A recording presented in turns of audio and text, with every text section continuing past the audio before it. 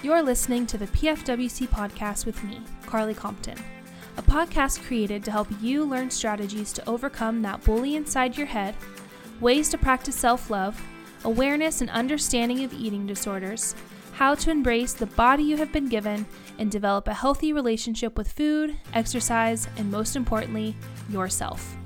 Here at the PFWC podcast, we find it important to create a safe space and a place for individuals to come to learn how to create that lifestyle that works for them. We're dropping comparisons, fighting unrealistic beauty standards, and coming together to show the world that all bodies are beautiful and that healthy looks different on everyone. Sit back, relax, and get ready to grow together.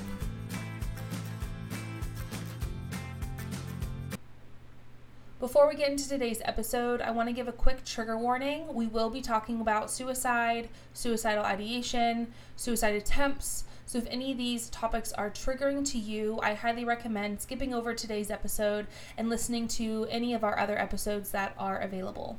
Other than that, enjoy today's conversation. Hi, everyone. Welcome back to the PFWC podcast. I am so excited for today's episode. Buckle up because you're probably going to laugh your ass off. I have been sitting here with Alli Bellairs for like the last 20 minutes. We have just been talking and didn't even start recording. So we thought we might as well get started. Alli Bellairs, I'm so excited to have you today. You're someone who I discovered on TikTok, and your videos are always hilarious. I'm always sending them to friends. Friends are always sending them to me. I love what you're doing. And just to preface, when I was talking to Alli on Instagram, she said that she was hoping the energy of this podcast would be drunk at 1 a.m. talking in the living room about our mental health journey. So that is, honestly, I think that's what I'm going to title it. I think that's what I'm going to title this episode. Drunk at 1 a.m. talk in the living room talking about our mental health. So Alli, welcome. I'm so excited to have you. Would you mind just telling the listeners a little bit about yourself? Hi guys, it's Alli B. So TikTok is how I really got known the most. I own a company, AB Nice Co., where I basically just have merch that talks about mental health in a not so traumatic way. And then I would basically just describe myself as LGBTQ mental health comedy. Amazing. So the best of all worlds. I love that. I think that's your Instagram bio. Comedy. I feel like you know me so well. I do. Oh yeah, I did my research. I did my research before this, and I won't admit it, but I'm a little bit like I'm like a little bit obsessed with you. So that's oh my God, my heart's going boom, boom, pow. Boom, boom, pow. I love that. Well, I'm so excited to have you. I'm so excited to share your humor with the listeners. I'm so excited to talk about how we can sometimes use humor to cope with mental health, and how that doesn't necessarily have to be a bad thing. So my first question for you is kind of a little bit serious. So we're going to start off with a serious question. No, let's dive deep as I tried to send myself. Yeah. So you guys should have seen her. She just did a hand motion, and then her face just went completely emotionless. She went serious. Have you struggled with mental health for most of your life, like majority of your life? Yes. So the first time that I tried to goodbye myself was when I was 13 years old, maybe. And so it's been over a decade now, which is sad to think about, but it's really become something that was so much different than it was in my youth. And now it's like, than it is now in my 20s, and kind of figuring out how to cope with it and stuff like that. Yeah. Yeah. What does that difference look like, if you could explain it? So I think just in general, my heart goes out to anyone who is young, like as young as I was, who was struggling with it. But when you're so young like that, there's not a lot about your life that you can change, like whether it's, because I feel like now if I'm in an environment where I don't feel loved and I don't feel great about myself, I can quit everything and I can drop it and I can move. But when you're struggling with depression and those thoughts when you're so young. It's like you still have the same routine. You go to school, you get home from school, you try to make it through the day, you wake up the next day and you do it again. You might go to a freaking basketball practice and bounce some balls, but same battle until you're out of school and you have an opportunity. I would just say now it's so much easier because of that, because I can leave, because I can, and just when I was younger, I think I was almost embarrassed to have depression.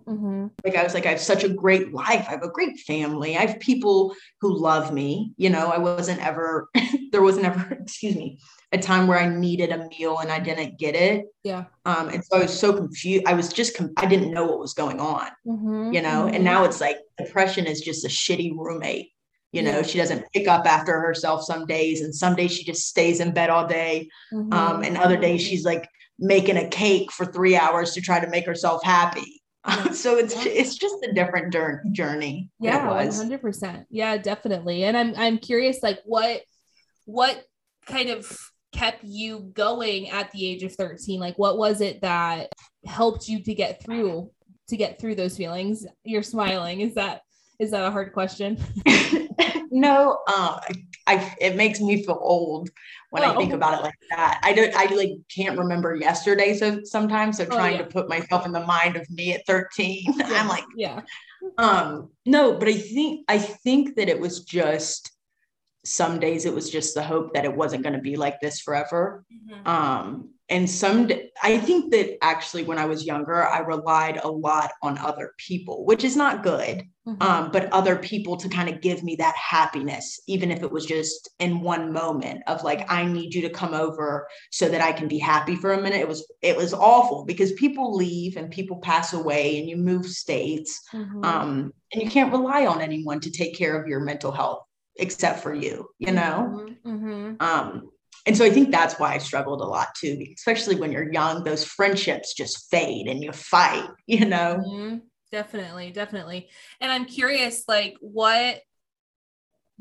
how did you get to that place where you didn't feel as, ashamed? Like, I totally understand that feeling of like being ashamed of what you're experiencing, especially at such a young age. I work with a lot of clients who are adolescents, middle school, high school, who are, going through this stuff, who are like, none of my friends are experiencing this.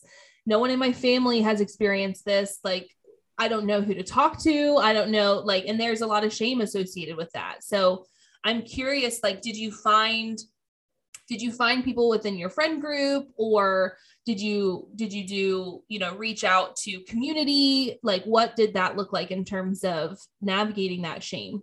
So when I tried to commit the first time, I actually had to go to therapy or I couldn't go back to school. Yeah. And my first therapist, horrible. It was this guy, and I just lied because I felt like I got caught in the act, and he was like, you can't go to school unless you tell me the truth. So I was like, I was just really stressed out about homework.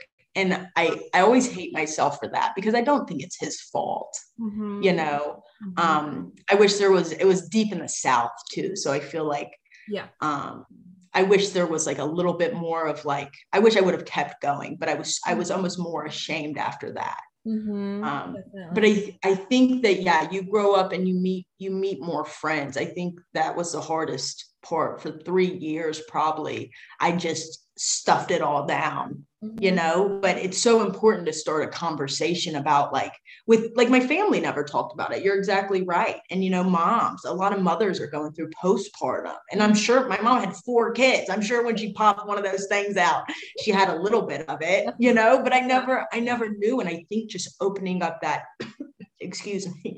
gate and having that conversation is so important for younger generations and older generations. Definitely 100%. And I relate to that as well. Cause even recently, within the last couple of years, just being more open about my experience, eating disorder, body image, all of that stuff. And having my mom share with me stuff that she had experienced, growing up for her and even as a mom.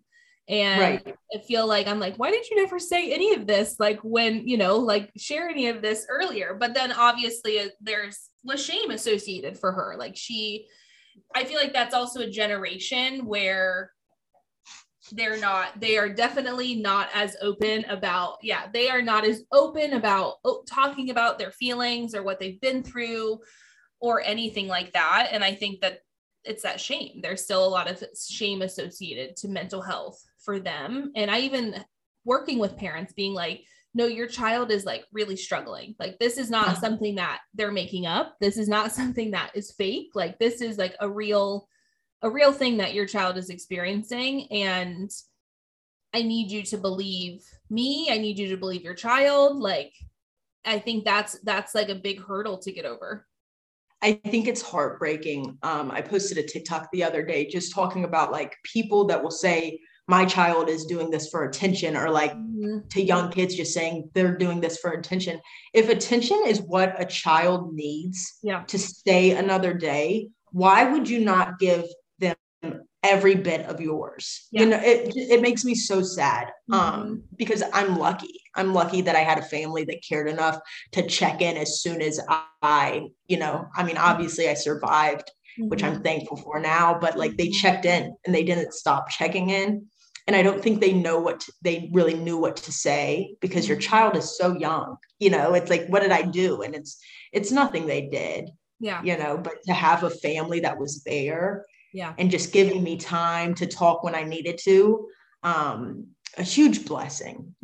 Super nice. Yeah, definitely. I'm so glad you had that. I think another part of that too is like this fear, and we hear this with like sex education, and I hear this with like eating disorder education. It's like, well, if we don't talk about these things, then they're not going to know about it. I think a lot of people don't want to. Yeah, I think a lot of people don't want to start that conversation because they're scared it will almost make people have those feelings. Like if you talk about depression, maybe your kid is going to say that they have depression. But when you are taking the time to educate somebody on something, it's never a bad thing. They can only know more than they knew. Exactly. And when it happens and those feelings come up, they have an understanding of like actually what it is that they're feeling, and they have words to associate with their feelings because they've been taught what these feelings are, what they can look like. And I think that can also remove the shame, right? When you're raised in a family that's talking about depression, that's talking about eating disorders and body image, you don't feel that sense of shame associated with bringing it up to your family because you've talked about it already. So you can kind of say, hey, I'm experiencing this, and hope that, they're have a supportive system around them that will help them in that. I agree. Yeah, I agree completely, which is why I think that, a lot, the conversation will come up about what should schools do when it comes to this kind of stuff. And I think that some families just simply aren't educated on it. And sometimes going to school and talking to your friends who are also struggling is a great thing. But there has to be an aspect where there's education being involved of not just feelings, but like, why are these feelings happening? How do we get past these feelings? How do we grow, cope? Yeah, exactly. And I think back to like when I was in school, there was so much emphasis on like DARE, like combating drug use and everything. And I'm like, well, I'm sure there's like a very important aspect to that. There should have been the same amount of emphasis on depression, on, suicidal ideation, like all of that, like that, eating disorders, body image, like all of those things that tend to be like pretty prevalent within middle schoolers and high schoolers. And so that always blew my mind. I was always like, wow, we have put so much emphasis on bringing like DARE officers in, but we're not like talking about any of these other aspects. I'm from a very small town in the Midwest. You're from where? Virginia, small town in Virginia. Okay. So probably very similar vibes. And we didn't even have like sex education. We just had like how to remain a virgin, like how to not have sex, why to not have sex. One of my teachers was like a pastor in high school. And I'm like, this should be not allowed. Like, I'm like, should be something illegal here. Absolutely. Especially when you get into LGBTQ sex ed. Oh my gosh. Yeah. I mean, like this is a huge passion of mine, just about how a lot of LGBTQ youth, especially growing up in the South, they would not touch that subject. And then you're kind of forcing LGBTQ youth to figure it out on their own, which means you're more likely to try to learn from somebody who's older. You know, you're more likely to learn through doing. Yeah. You know, now we have Google. I mean, thank God, but I just still think that if you would have people who were putting dental dams in sex ed, maybe it would help a little bit. 100%. And I think also that the concept of like LGBTQ individuals also experience like mental illness at a higher rate. So it's like there's two really important concepts that you're missing here that are being like avoided. I think that when you're younger too, it starts with the fact that number one, therapy isn't very affordable for everyone. And guidance counselors, they try, but it's like, have you ever been to a guidance counselor? They're just like shoving their salad down their throat during the break. They have no time. It's too many usually students. I feel like when I think of a guidance counselor, I think of like grades. I think of like someone trying to help me get into college. Right. To help you with that essay. But I think that if we started helping kids get into therapy at young ages and kind of normalizing it, I felt like I was in trouble when I got sent to therapy. And I guess in a way I was, because they were like, you can't hang yourself. And I was like, okay, well, I didn't technically, you know, but I felt like I was in so much trouble. And it's not that. Therapy is such a beautiful place to go and speak and say what's on your mind, and they don't get to judge you because HIPAA, bitch. Yeah, exactly. They can't tell anyone. They can't there's literally nothing they can do with that information but sit with it. Right. You know, unless, you know, they have to report it because there's, you know, your life's at risk, you know, go into all the confidentiality stuff. But, you know, other than that, yeah, I always tell people, like, especially my younger clients, it's like, I can't tell your friends. I can't tell your parents. Like, this is between us. And if you want to sit here and stare at me and play with a little gadget for your whole session, that's what we're going to do. Because if that just means that you're going to be here and like at least share with me one thing, then at the end of the session, I'm happy because you shared one tiny aspect with me. And if that's all you got in you, perfect. We'll try again next session. Right. And I think that people don't understand how beautiful it is to be able to go to that place, and not because like when you're younger, it's like you almost say things sometimes so it'll get back to the person that you're talking about. Yeah. Or like maybe you don't say something because you're scared that rumors are going to spread. And this is the person that you pay in order to dump your trauma on them, and to, you know, who is literally paid to help you deal with your shit. And it's nice. Yeah, I totally agree. Which I think is why, like schools here, at least in Southern California, there's been more emphasis on mental health specialists within schools. So not counselors, technically, not guidance counselors, but specific like social workers or therapists who are hired by the school who are pretty much like therapists on campus. And so it's like that needs to be everywhere, like every school, every state, all over the place type of thing, because it is a specific place for mental health. It's different when like counseling can be mental health, but also some like, look, this is what your grades look like. It's like, okay, I don't want to talk about my grades. I want to talk about the fact that I'm very suicidal right now, you know? Right. Like there needs to be two different roles there. Needs to be more and needs to be everywhere. I think too is like the people that you don't look at a lot are like men.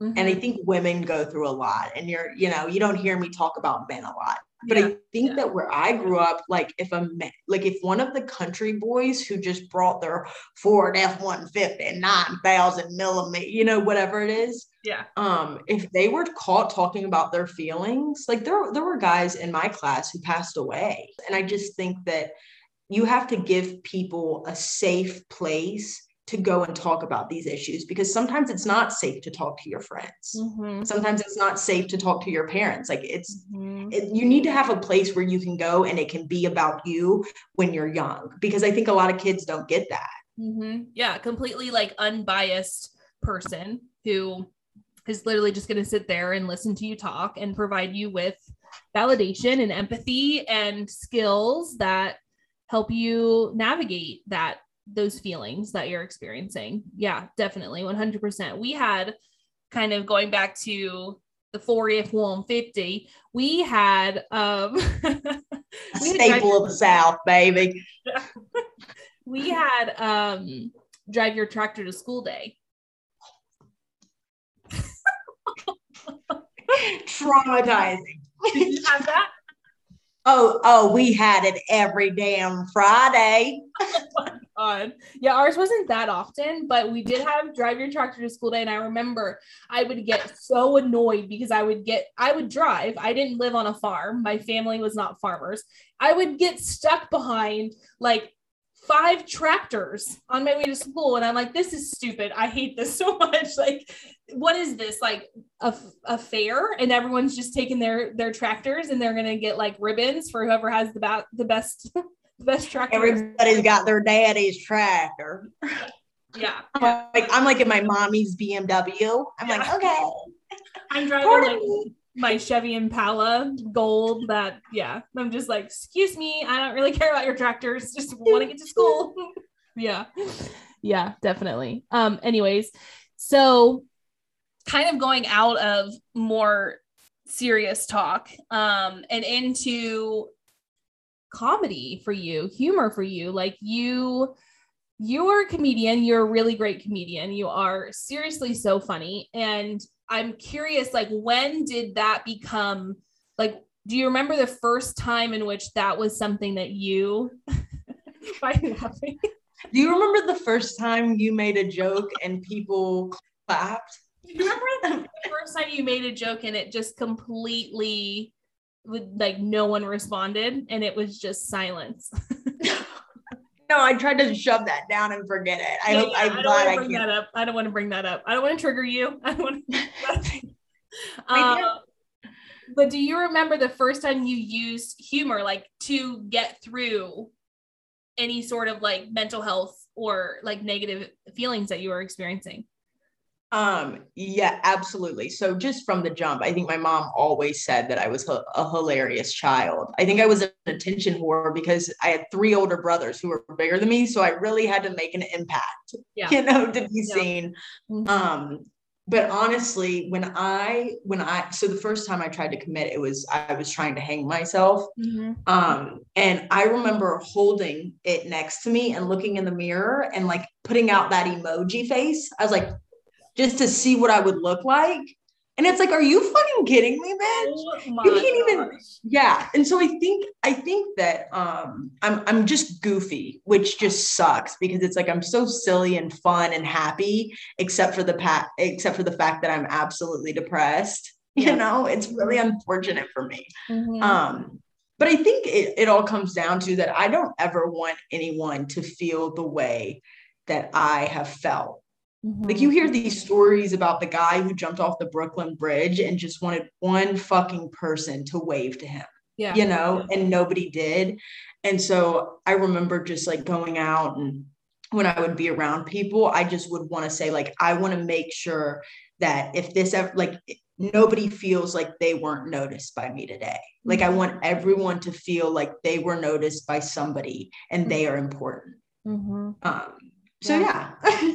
No, I love that. I think that's so powerful. I think that that's like, it is so life-changing for so many people. And I think that's something that we tend to like forget about. And I'm that type of person too, this might be like a Midwest thing.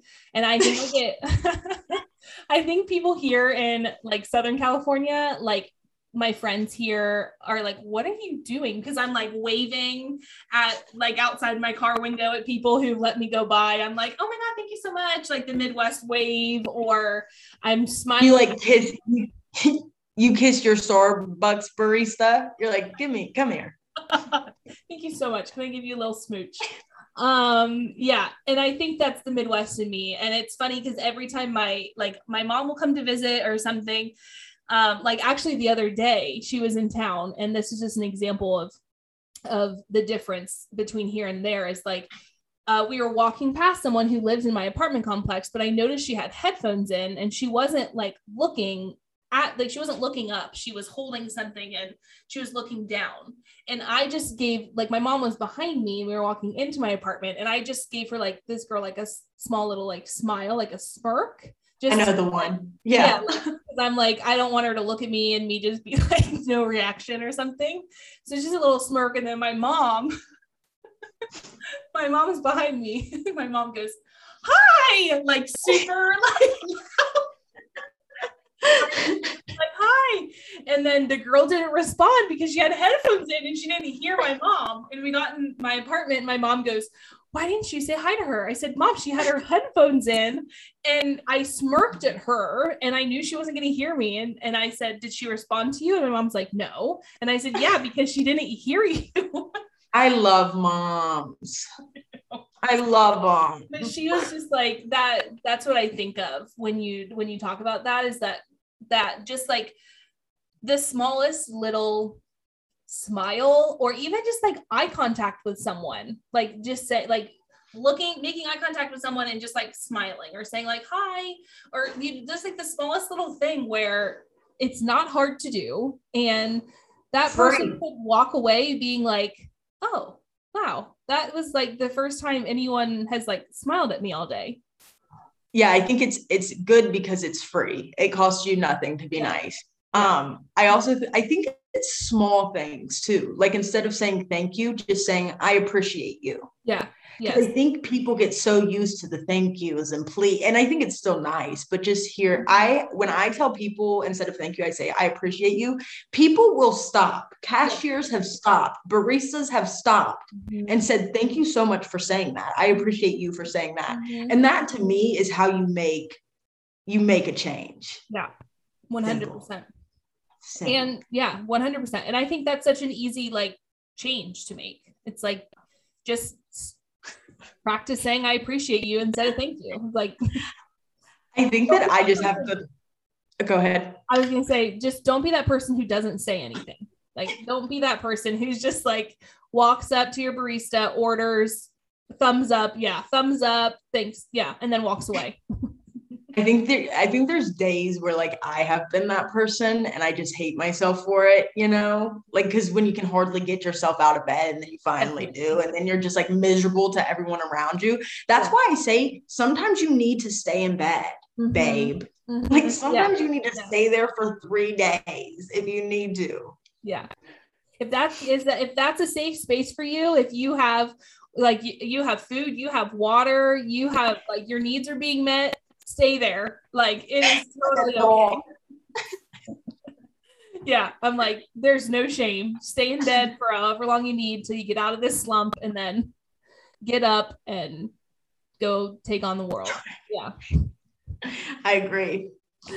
Okay, so comedy for you is humor for you has kind of been something that you've just been funny like most of your life, and yeah. And has it been recent that recent in terms of like TikTok, right? Like your TikTok kind of blew up. How long ago? I feel like it's like COVID time, 2020, 2021. Yeah. Yeah. COVID time. Yeah. Yeah. So 2020, 2021, you started like using TikTok as like an outlet to, create humorous content. But also I feel like at the same time, content that was some sort, like raising some sort of like awareness around something. Like, I feel like there's times where you like buying your car, right? All this content that you've been making about buying a car. It's like, that's funny to watch because it's so realistic. Like almost everyone's been in that position where you're like, I don't want to talk to a car salesman ever again in my life. A man. I feel like I'm being taken advantage of. Like, I feel like I walk in and they stare at me and they're like, oh, we can charge her triple because she's not going to know any difference. Right. And then I feel like other, then you also have other content where it's like LGBT focused, like there's more, a lot of meaning behind your content. But how long has it been since you've been practicing like comedy regularly? Like writing stand up. Yeah, you're doing more stand up now, right? Yeah. So starting to do stand up. I have just, since we moved to Pittsburgh, I think I really started thinking about it. I always thought like I look like the ginger fucking Ellen. Like I could be just the ginger fucking Ellen. Mm-hmm. But I will say with my content, one thing that I don't think people understand is I am depressed. Like I'm very optimistic and like I'm funny, but that's what I love about it, because people look at depression like it's always just you sitting in your bed and your room is packed. And some days it is that. Some days depression looks like that. Some years depression has looked like that for me. But day to day, depression is just like a little annoying thing that's in my pocket. And some days it wants to get on my shoulder and talk to me, but other days I can just slide it right in there and tell it to shut the fuck up, you know? Yeah, I love that. Yeah. And so I think that just incorporating that, I want to normalize it. I want to normalize being gay. I want to normalize slaying. It's like I am all these things. I am so many things. I have depression, but I'm also a great wife. I have depression, but I'm a great friend. I'm funny, And so I think that when you make your content just depression, that's fine. And I love that, because nonetheless, it's still spreading awareness. But I want people to understand that this person that I am is all of those things. I am not just one. I am all of them together, Yeah. And I think that also like gives people hope, like people who are experiencing depression, maybe for like the first time, like they see someone like you that is experiencing depression, but is also still doing all of these other things, that's also still able to like wake up and smile some days, and also understanding like that expectation doesn't always have to be there, and you can spend days in bed if that's how you're feeling. But I think that gives people hope to know like, okay, I can live with this diagnosis. Like I can figure out a way to navigate this on a daily basis and still do the things that I love and that are important to me. Because I think that's something I hear so much from clients, is that once they find out that they have this diagnosis of like depression, they just assume that a lot of other things in their life are going to like end, or they're not going to be able to do certain things. And I'm like, no, you can still do all of these things. It might look different every day. It might look different every second, every minute, but you can still do these things and find those coping skills that help you to just navigate those feelings on a daily basis. Right. I think that's a big help, is just like, honestly, just finding things. And some days it's so fucking stupid. Some days it's literally just going outside and a stranger waves at you and you think there's not that much to be depressed about. It's like, we can get through our day. I just think it's about finding new things to kind of get yourself through the day. And sometimes you don't have to worry about it. And some days it's a goddamn battle. But winning it every time. Yeah. 100%. So from there you have your brand, and is that what your shirt is? Yes. So her shirt says, "I'm glad you're here." For anyone, you're listening to this, so you can't actually see us, but that's what her shirt says. So I'm glad you're here. And then you have the cute boobies, like the Halloween. Thank you. Triple A's. Such cute boobies. Your Halloween shirt, which I think is so cute. And I'm curious, like, how did you come up with that concept? Like those bees that are on your boobs, but it's boo as in like Halloween boo. It's like a lot of different layers. And they're flashing their boobies. They're flashing. Yeah, there's like a lot happening there. I'm a fucking genius. And when I say that, I mean that my wife is a fucking genius. Your wife did it. Your wife did it. Holland really, so when I first started TikTok, I think I had like 400,000 friends at this point. And everyone was like, you need to make merch, you need to make merch. But I didn't want a company that was like Alli Bellairs. I think that's so self-absorbed, Yeah. you know? Yeah. And so I was really scattering my brain, and my wife comes out and she's like, what are you doing? And I'm like, trying to think of a name. And she's like, Be Nice, because I have it double tatted on me. Be Nice on both of my wrists. Oh, And I'm AB, Alli B. So it's AB, Alli B, nice company. And I was like, hey, woman, you're a genius. That is absolutely incredibly smart. And then the handwriting for I'm glad you're here is actually Holland's handwriting. She writes in all caps. Oh. No, I know. I'm crying. Me too. Hey, I'm fucking crying. Me too. No,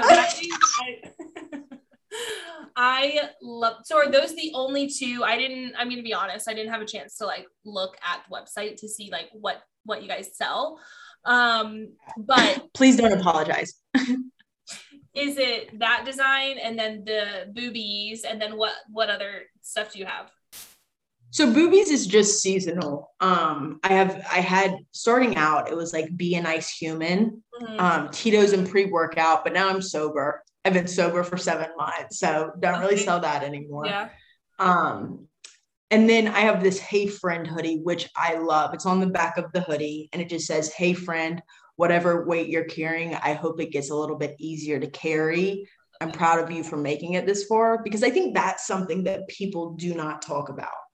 Is that you are going to struggle, queen, okay, king, okay, non-binary, whoever you are, wherever you are, there will be moments that you struggle and you go through things.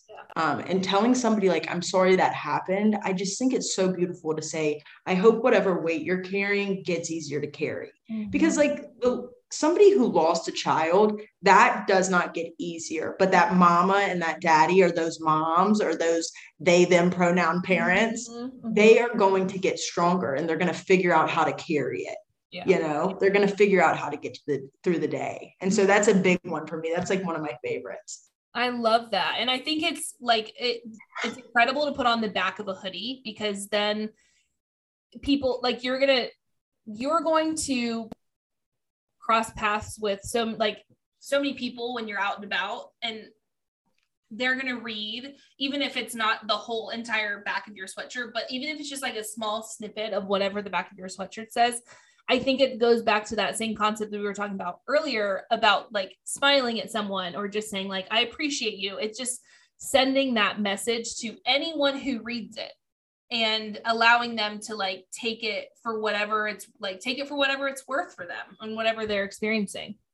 My wife loves it because she will not if Holland said to somebody, I appreciate you, they'd probably be like, what did you say?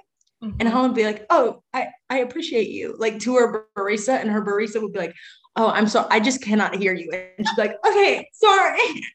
Okay, sorry. She's really quiet. And so she loves it because it's like she says a huge statement without having to say anything at all, just letting people know that she is a lovely person. She's just also very socially anxious. I relate to that. Yeah. There's times when I feel like I've been in situations too where I've said something to someone and it took a lot for me to even say it to begin with.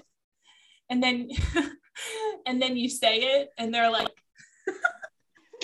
sorry, what? Okay. No. And I'm like, it's fine. Just forget it. Never mind. It's I feel like it's almost worse for me because like I'm the type of person, I will not stop making you say it until I hear it. Like I want to know so bad. And the more you go, it's like the 5th time. And I'm like, please, I promise. I just want to know so bad. And they're like, no, don't even worry about it. Yeah. 100%. It's like that TikTok trend. What was that? Or that sound? And it was, what was it? He was like saying something and then someone responded with, I'm sorry, what? And they were just like, it's fine. Like, I'm just not worth it. Are you a big TikToker? Oh yeah. Are you big on the TikTok? I'm not big on the TikTok. I have like 20, TikTok hates me. TikTok hates me. Instagram really hates me right now. Like I have never been so frustrated with two platforms in my entire life in terms of like growth, in terms of just like reaching new people. Like I went through it's a love-hate relationship with TikTok, we'll say, right? Like I talk a lot about body image. I talk a lot about self-love and self-worth, and like I talk about eating disorder, like recovery and growing into a larger body and how you can like accept that body and love that body. And TikTok doesn't like when individuals in larger bodies are confident. So I've been shadow banned multiple times. I've had my account like flagged. It actually is currently flagged.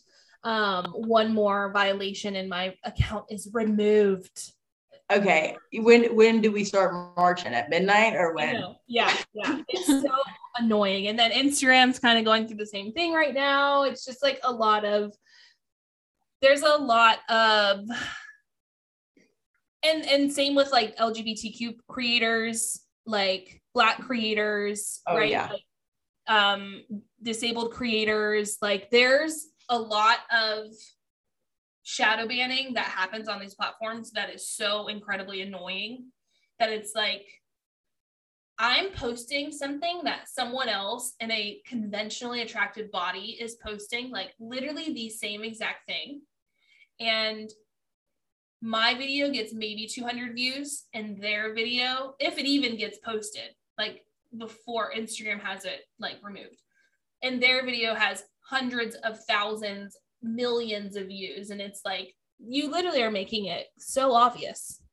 Right. It's just giving into the same thing that it always gives into. I think that TikTok is so tough, and TikTok, it's sad now because I think that it used to be Instagram where it was like, how many Instagram likes do you get? And now it's so TikTok. Yeah, definitely. And it's tough on the mental. It's tough on the mental. 100%. Yeah. Especially when like, for me, a lot of my work, my job is Instagram and working with brands and doing all this stuff. And so when I'm in this place now where I'm posting a reel and it's getting like 200 views, and last week I posted a reel and it got 50,000. Like it really doesn't make a lot of sense. And so it's a very exhausting place to be in because you lose a lot of your like motivation to create anything. Like you're like, why would I spend time making something when I know that it's just gonna like not be seen by anyone? Yeah. See, like I hate the red flag videos. It's my least favorite thing to do ever. But they get so much traction and people always miss them. But I hate them because it's not real. Yeah. You know, they're not real flags. It's just me. And I know people are seeing the video and sending it directly to the person who is the red flag. I feel like if the police came and knocked on my door, they could arrest me because I am practically the reason why they're communicating with their ex. Like I hate being that person. Yeah, definitely. And I think it's hard to find that balance between like, am I creating this like authentically, or am I creating this because I know this is going to be like a viral video? Right. And I think that that's something that's not talked about enough on social media is like, there is a lot of like inauthentic stuff being created. There's a lot of like inauthentic creators who I'm like, do you really like care about this, or is this just like a buzzword right now? And I think I see that a lot in the body positivity community. There's a lot of like body positivity, that term blew up and it was all of a sudden everyone was body positive, and it was like every creator was posting videos squeezing their bellies and like sitting down and showing their like belly rolls, and stuff like that. And it's like sad because I'm like, that is not at all what this was even created for. Like, this community, body positivity, was made for like fat Black individuals, and now it's just been overrun by small. I know the ones. Oh, yeah. I know the ones. Yeah. No, I mean, I think you hate to see it happen. I think it's more about like, what can you do? Because like my platform, I hate thinking that people do not know that I am, like, people will come on my lives and be like, are you fat phobic? Are you homophobic? Are you racist? And it's like, I would hope that the energy and the vibe that my page gives off would make you scream hell no when you think of me. But I think that there's certain things that you have to do, and there's certain things that you have to talk about. Like, I don't do a lot of brand deals because the brands that will reach out to me, and it's like thousands of dollars, but you go to their page and it looks like a fucking Polo Ralph Lauren commercial or something. It's just like, bitch, do we have any do we know anyone with any flavor? Do you have any diversity? Have you heard of the term diversity before? Right. I mean, let's show me a little something, you know? So I would work with those companies, and then I'll send them basically this paragraph that says, I just like to know that the companies that I work with, like, align to my values. Can you show me examples of how you work with POCs and LGBTQ communities? And then they'll send like send like one like person who's mixed, and I'm like, what is going on right now? Like, look, here's our one person of inclusion, our one person that we used in this one ad when being inclusive was this buzzword for brand. But you can I think you can feel and you can see when people aren't being authentic, and that's okay. I think that there's plenty of videos, like a bunch of YouTubers, the ones who do like cheating on my wife pranks. Like, oh my God. Is that like, I mean, you can hate, but like, they're wiping their tears with what? $1 million cash? Are you fucking kidding me?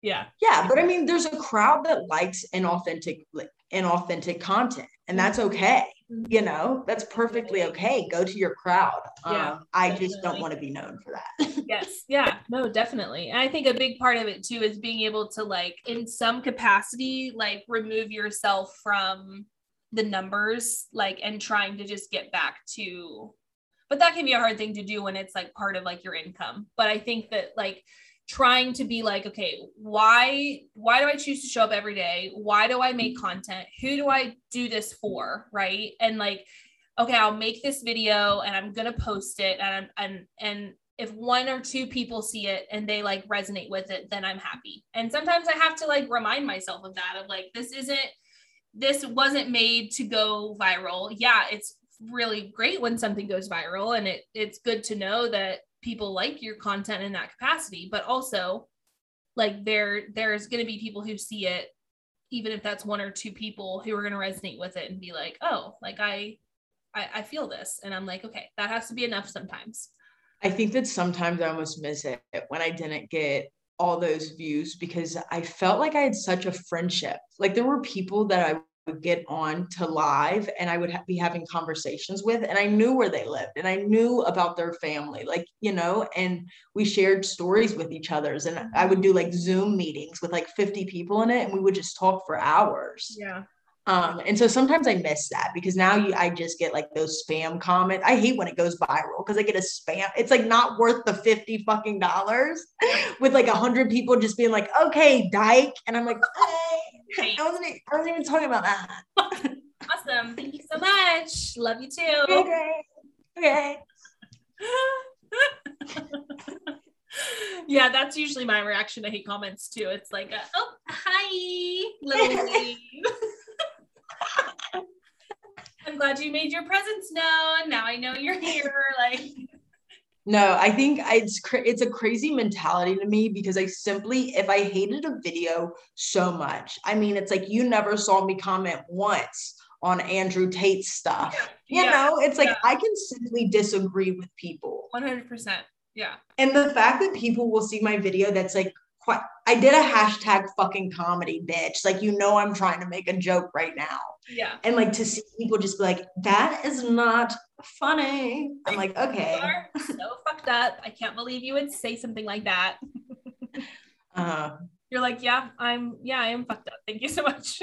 Thank you for noticing. I do think that sometimes I worry because if I was like having a really tough day and I saw one of my videos about like me, quote unquote, joking about suicide, which is not, I'm joking about my experience with suicide, then I'd be pissed too. Because when you're in that moment, everything fucking hurts. Yeah. You're looking for any reason to leave. You're not looking for a reason to stay. You're looking for reasons to go, for something to push you over the edge. Yeah. And it makes me sick to my fucking stomach thinking about that. But I think that the main point is that we spreading awareness about it, and hopefully people can get to a stage where they're not like that. The advice that you give somebody who has depression versus somebody who is suicidal right now is very different. And I wish I could but anytime you post a video about like actually being suicidal, it gets taken down. Yeah. But it's so important to note that difference of that I am living with depression right now. Currently, I'm not suicidal. I haven't been in a while. So my advice for what your situation is going to be so different. Yeah, definitely. Definitely. And that's where it's like, if you're in that state of being like having suicidal ideation, it's like, maybe don't get all of your support from TikTok and maybe log off. Let's log off for a second and like, let's, talk to someone in person that we feel safe around, or call our therapist or something like that. Right. It's like that. Put yourself in that wee woo van. Yes. 100%. You have, I think, yeah. Yeah. I could go on and on and on and on and on for so long with you. This has been such a fun conversation. I think it's also going to be helpful for a lot of people to just be able to hear how to navigate that space, and understanding like there can be times where humor, like comedy and humor, can be used, but also there's times when you have to recognize what it is that you're actually feeling and reach out and get support. And I always like to tell people and remind people that there are people who want to help you. There are people who want to support you. And I know that being in that place of depression or just like anxiety or any sort of mental illness can feel very, very lonely and very isolating. And I always like to remind people that there are people who want to support you. There are people who want to help you. There are professionals who want to listen, who want to help you get through that. And if that is a reminder that any listener needed today, take that. Let me reach out if you need resources. I'm happy to provide any resources that you need. But to wrap it up, Alli, where can our listeners find you? Like where can we follow along and support you and like take in your humor? You can follow me, first name Alli, Bellairs on all social media, I think, ALIBELLAIRS,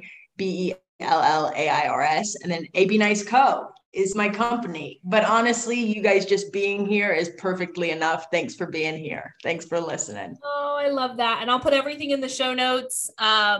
I am going to definitely check out a Be Nice Co. because I feel like I want to get that hoodie to wear around everywhere. Thanks, Carly. Yeah, of course. Yeah.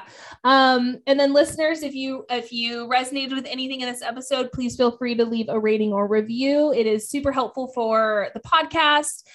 We really appreciate it. We really appreciate you being here. We are happy you are here.